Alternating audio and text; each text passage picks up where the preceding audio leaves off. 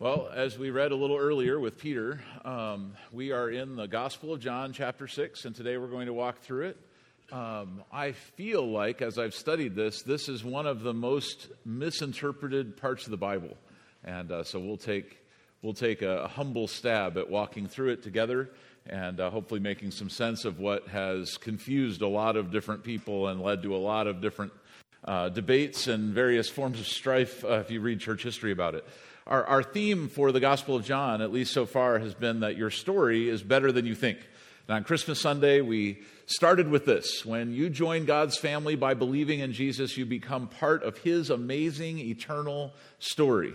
So the story that represents your life, your existence, your eternity is a lot better than you might have realized, not because of what you've done in the story, but because when you believe in Jesus, you become a part of what He's doing in time and in eternity, and that all becomes part of your family history. And so as people discover this, as people realize the good news that they can be invited into God's family and be rescued from their sins and be given a new future, what that compels them to do is exactly what we've seen throughout the Gospel of John, that someone has an encounter with Jesus and they excitedly go to their friends or their family and they say, look what happened to me, like I was healed, or I think I met the Messiah. You've got to come and meet Him. And so they would testify, and then they'd introduce their friends, then even more people would start to believe in Jesus. So far in John 1 through 5, we've been introduced to Jesus the Messiah through a variety of stories. It's not all the stories. John tells us that at the end of the book. There's a lot of other things that were happening, but John has selected these stories on purpose to help us recognize that Jesus, in fact, is the Messiah, so that we can believe and have power in His name. That's what John 20 says. All of the stories, all of the claims of Jesus in the Gospel of John, they all invite a response. And today we're going to see a negative response at the end of the story. So John 6, what we just read, the crowds were being attracted by miracles. When you think about the scale of this out in sort of the rural areas of Judea long ago, the fact that there could be a crowd, which we just heard in our reading, numbered 5,000 men plus their families, you start to realize that there's a lot of people following Jesus.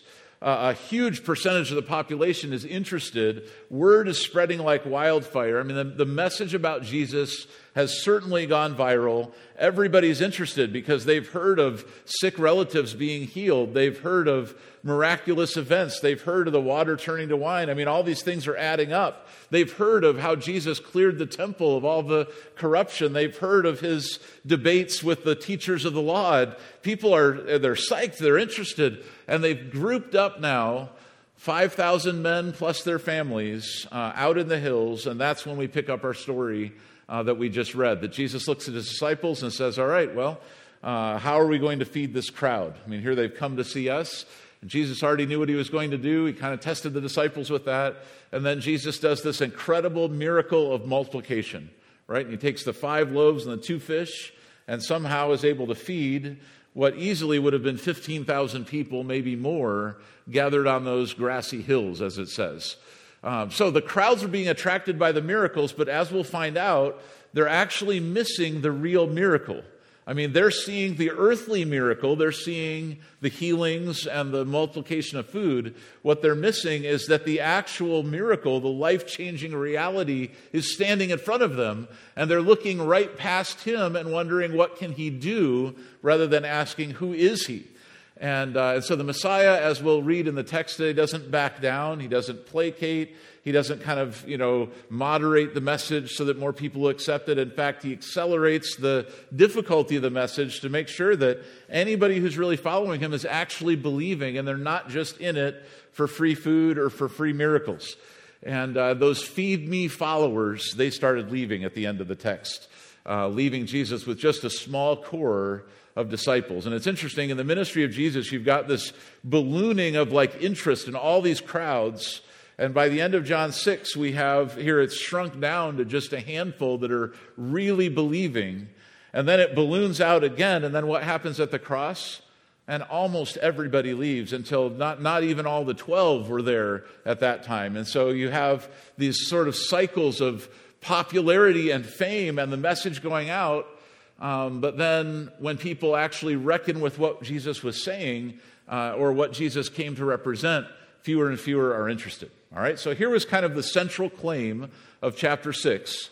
After Jesus had given them physical bread, which made them all excited. I mean, we'd be excited too if Jesus said, let's go out to lunch, and just all was there for us. Yeah, we'd follow him to the next stop and say, well, okay, is there a dinner attached to this deal? Like, let's keep traveling with him. But Jesus said to this crowd, he said, I am the bread of life. Whoever comes to me will never be hungry again. Now, we've been studying John, so some of you might recognize this logic from chapter 4. What does this sound like? All right, the woman at the well, where Jesus says, if you drink from the water I'll give you, you'll never be thirsty again. In fact, this water will be like a spring of eternal life. So Jesus has used the metaphor of being born again with Nicodemus. He used the metaphor of water with the woman at the well. And now with all these crowds who are all interested in bread because he just multiplied, he says, by the way, like the bread you're eating isn't the whole story. I am the bread of life. I've come down from heaven. Now, what we find in this text, I think, is an interesting interplay between people's expectations of earthly blessing that they wanted from Jesus and Jesus' actual message and point. Okay? So, here's kind of how we could frame it. When we hear Jesus saying, eat my flesh and drink my blood, which is at the end of this chapter, it's the same way that we partake of the living water, or the way that we're born again, or the way that we behold the light of the world, or the way we come into the care of the Good Shepherd. All of these metaphors that Jesus used to describe himself were all designed to invite us to do what? Believe. It's all about faith. It's not actually about the flesh, the blood, the water, being physically born again. It's not about shining a light in your face and going, okay, that's the light. It's not about actually tracking along with a shepherd and protecting your sheep. These are metaphors to help you understand that God the Father has sent Jesus the Son into the world to change you, to love you, to offer you new life, to bring you into his family, and that what God wants you to do is believe. So, where things have gotten tripped up in this chapter is that people have missed that point and thought that the flesh and the blood were somehow to be taken literally, which is crazy because that's actually exactly what the crowd thought, and Jesus said that they were wrong. So let's walk through kind of a narrative here of like what was happening. And I realize this is a long text, and I think that might be why there's a lot of confusion around what Jesus really meant when he said this. So kind of breaking it down into a conversation, just so we can sort of picture what was happening here. Jesus, here's this crowd. Think about what's just happened. They just crossed the lake. They're all gathering around. People are sort of looking at their watches and, maybe looking at the sun or whatever and see hey, what, Jesus, is there more food coming? Like, we're kind of here and we're kind of hoping there's going to be another meal. Okay, so that's the context. The people are there to eat. Jesus says to them, by the way, the number one thing God wants you to do is to believe in the one he sent. That's me. And the people are sort of like, sure, we'll do whatever you say. Tell us. In fact, we want to do the works of God too. What you think about, what were they kind of cynically asking for? Sort of like, it's almost like they're taunting him, like, give us the same power you have if you're really who you say you are.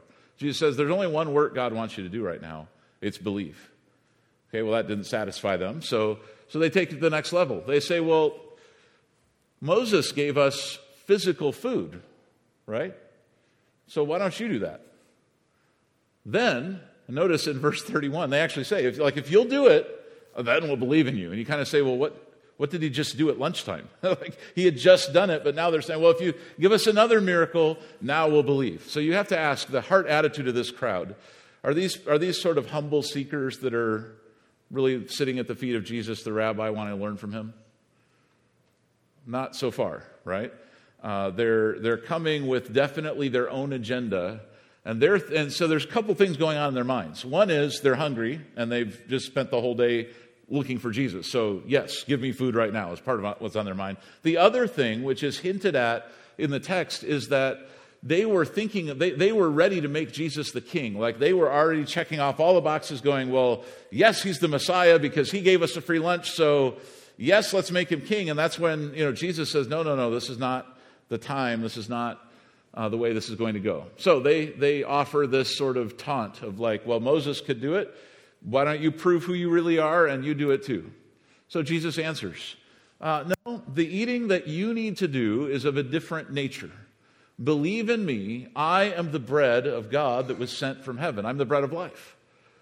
So again, they're not satisfied with that, right? I mean, they're missing the metaphor entirely, and they're still thinking about their empty stomachs. So Jesus is calling them to see this amazing miracle that he is there, like the Messiah is there, and something way better than earthly manna is standing in front of them that could change their whole eternity. And they're saying, no, I want food. So when he said, I am the bread of life that was sent from heaven, look to verse 42. Verse 41, actually, it says, then the people began to murmur in disagreement because he had said, I am the bread that came down from heaven. And they said, isn't this Jesus, the son of Joseph? We know his father and mother, but how can he say I came down from heaven? So now it's sort of time to throw out the objections, right? I mean, they're a little bit perturbed at this point that Jesus isn't giving them what they want. They're kind of like, we finally got the Messiah here. He's got all this power. He can multiply our food. Obviously, he could do even more than that for us. So let's turn it on. Let's do it. And Jesus is, he's telling us all this stuff about bread from heaven. Great, whatever he wants, but where's the food? Okay? Then when he says, I came down from heaven, they're like, wait a minute. We watched you grow up, Jesus. We know where you're from. And there's no way that you're from heaven. Let's be honest about this. Okay, so Jesus says, well, I'm telling you the truth.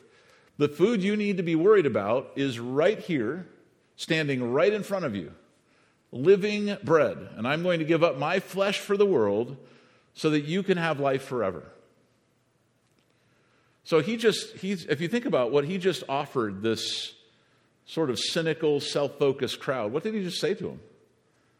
Literally, I'm here to give myself up for you. Like you're worried about bread? I am going to give myself, my flesh, for you, for your salvation. I'm a gift from the Father to you. So that goes right over their head. They totally miss that because they're focused on this life, this world. And what do they say? Cannibalism. Is that what you're saying? And no thanks. We're hoping you would take us seriously, Jesus. That's what verse 52, if you kind of read a little bit between the lines to get the attitude, right? It's not quite all there directly in the text. But the people began arguing with each other about what he meant. How can this man give us his flesh to eat? So here they're still thinking physical, right? They're still thinking this earth. And they've totally missed the fact that Jesus is giving them a metaphor for how, they need to fully accept him, fully believe in him if they want to step into the eternal life that he came to offer. So at that point, they're sort of saying this is crazy what Jesus is saying. And you could almost think of Jesus going, okay, well, I can see we're not getting anywhere. I can see you're not interested in what I have to say. And so I think we're done. So he leaves them with this to chew on. If you won't eat my flesh and drink my blood, you'll never see eternal life. Now, when Jesus said that, you tell me, was he continuing the metaphor? Or was he talking about literally drinking his blood and eating his flesh? What do you think? So the metaphor is continuing, but it's interesting. He didn't back down from it. So what would have been tempting, if Jesus was a politician, he would have seen that the crowd was starting to get away from him. And he would have went, wait, everybody. Hey, I'm just talking in metaphor. Let's talk about living water instead if that doesn't gross you out as much. Let's talk about light, or let me just cut to the chase here. What's interesting is Jesus had already cut to the chase, right? He'd already said, just believe in me. That's what the Father wants. They weren't accepting the reality, so now he's speaking to them in this metaphor. They're not getting it either, and so it's almost like he turns it up a level and says, and it's sort of provocative language on purpose here. Yeah, you're never going to see eternal life unless you figure this out. So, what do they do in response? They leave. I always remember John 6:66 because that's when all the people left Jesus. All those disciples that were the feed me followers, the fair weather friends, the ones that were willing to, they'll stick around as long as they're being fed, but like the moment that they have to do some work on their own, or the moment that something doesn't quite go their way, man, we're out of here. And so they say, this is too much. We thought you would have made such a great king, but hey, forget it. Which is awfully fickle, right? I mean, this crowd turned from like total adulation, and at the first part of the chapter, they wanted to force Jesus to be the king, now to like, we have no interest in this guy, he's crazy. So, if I'm summarizing all this, here's what I think is happening here. The text shows Jesus interacting with an increasingly demanding and hostile crowd of people who wanted food, not faith. And you could even look at this and say it seems like they were intentionally being difficult. Like they were there to get their way.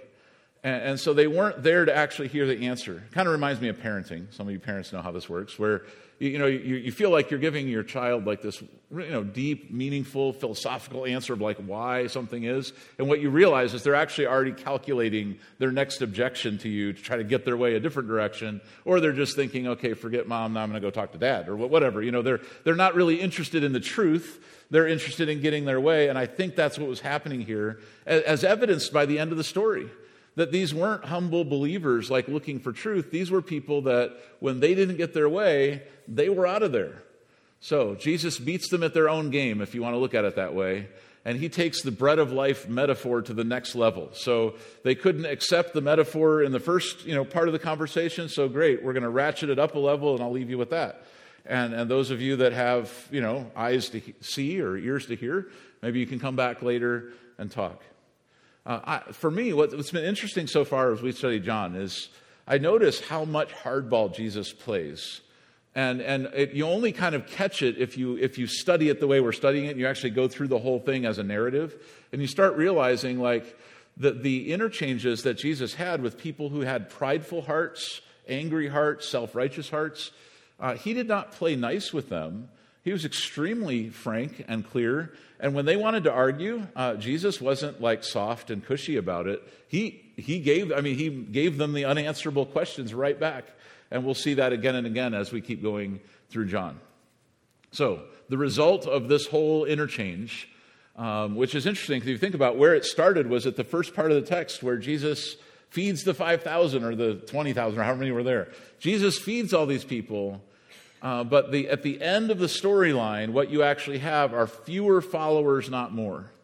Because this whole metaphor now has sifted out all the people that are just there for the miracles and who weren't interested in actual faith or learning. And so now we come to the very end of the text, which actually, for a few different reasons, has become one of my go-to verses for so many purposes. All right, so let's look at this together. In 6:66, it says, "At this point, many disciples turned away and deserted him. And then Jesus turned to the 12 and asked, 'Well, are you also going to leave?' Simon Peter replied, 'Lord, to whom would we go? You have the words that give eternal life.'" And so now we're back on point, right? The 12, led by Peter here in this instance, they get it. They see the bigger picture. They see what's actually going on. Jesus, why would we leave you? You're the one that's telling us about eternal life. No one else can tell us how that happens. And then they give this sort of statement of belief, verse 69. "We believe and we know that you are the Holy One of God." Peter wasn't with the crowd saying, "Just show me one more miracle and then I'll believe you." There wasn't any of that. It was, no, we get it. Jesus, we get that there's nowhere else to go. Like if we leave in a big huff and say we're going to head off and find greener pastures, like where are you going to find those exactly? Which the reason this has become a go-to text for me in my own life is that, at various stages of all of our lives, we contend with doubts and we wonder if we're on the right track. And so sometimes I'll get to that spot and I'll be thinking like, am I really... Is this all real, or is half of this just in my mind somewhere, or whatever? Or maybe I should go explore other things. And that's when this statement from Peter comes up again and again and again. At least in my own life, it has. That there's actually nowhere else to go.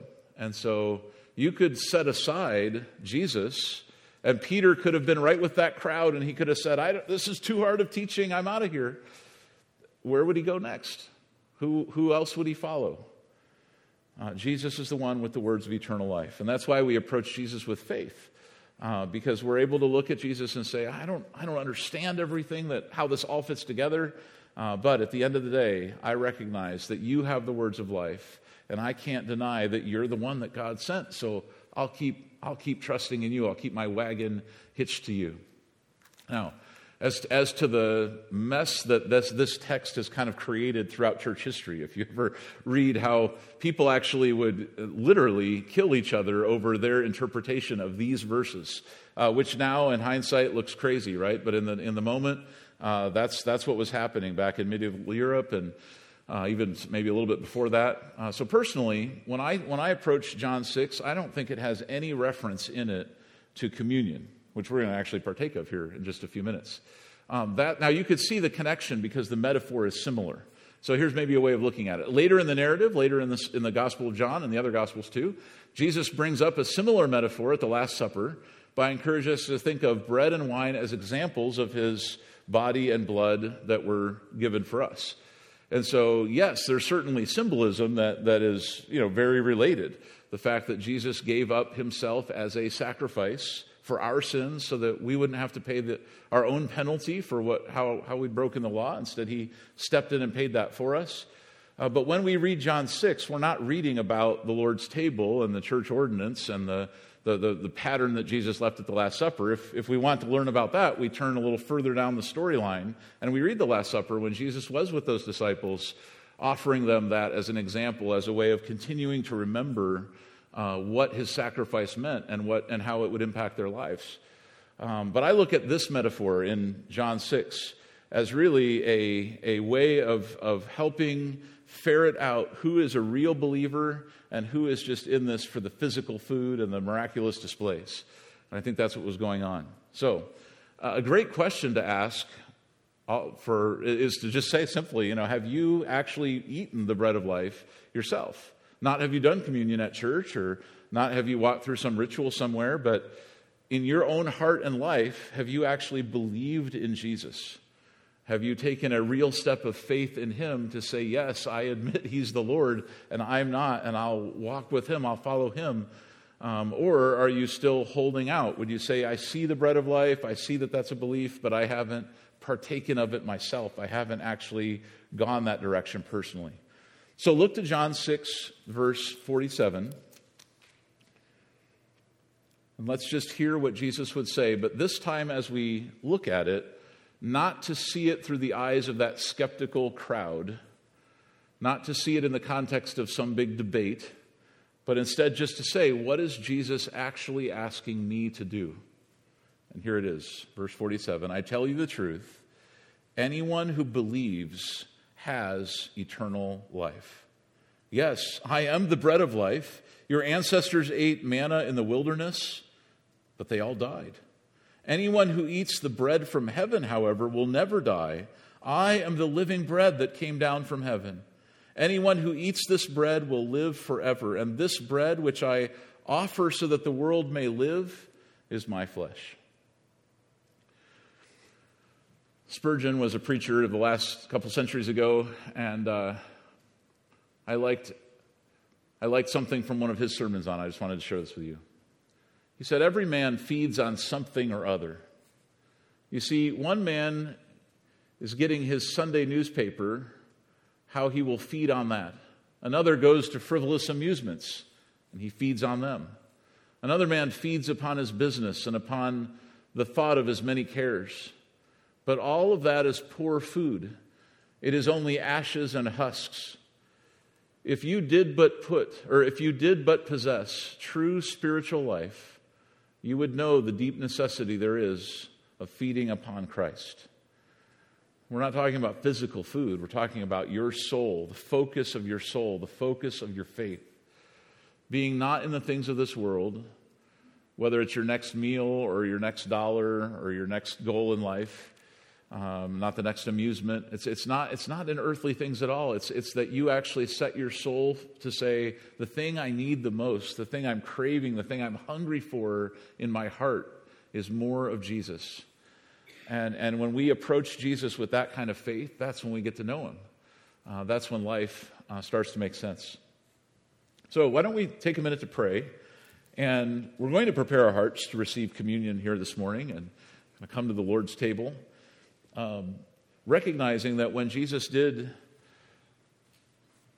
sit down at that Last Supper with his disciples, he did give us this metaphor that's really similar to John 6, where he says, as often as you break bread, as often as you drink this cup, I want you to do it in a way that remembers me. I want you to think about my sacrifice that I'm about to make for you. And in the moment, the disciples didn't really know what he was talking about, so they're kind of going along with it, but they have no idea that just a few hours later, Jesus would be there upon the cross, actually living out the promise that he had made to them that they hadn't quite understood. So, if those who are going to help me serve communion and pass it out would come forward at this time, we'll pray. And I would encourage you to do a couple different things as the elements are getting passed around. You can just hold on to those and we'll all eat and drink together when everyone has this. But I would just encourage you during this time that things are being passed around to pray and first question in your heart.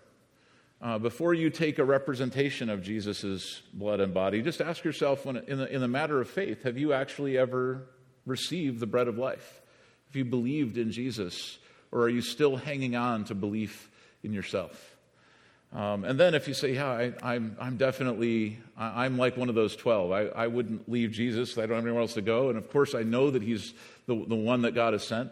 Then to start to ask yourself in your heart, how is my relationship with Jesus? And just to use the time that we have in quiet here as an opportunity to pray and an opportunity to refresh your relationship with him. All right? And when we do pass this out, we have the cups are stacked together. So make sure as you go to grab a cup, you kind of grab the bottom one, and your bread and your juice there. We'll pass all that out at the same time. All right? Let's begin with a word of prayer. Oh, Lord, we're so thankful for you coming down from heaven and giving us eternal life and the hope of a future with you that lasts beyond this earth. And Lord, in the meantime, that you are willing and able to transform our lives.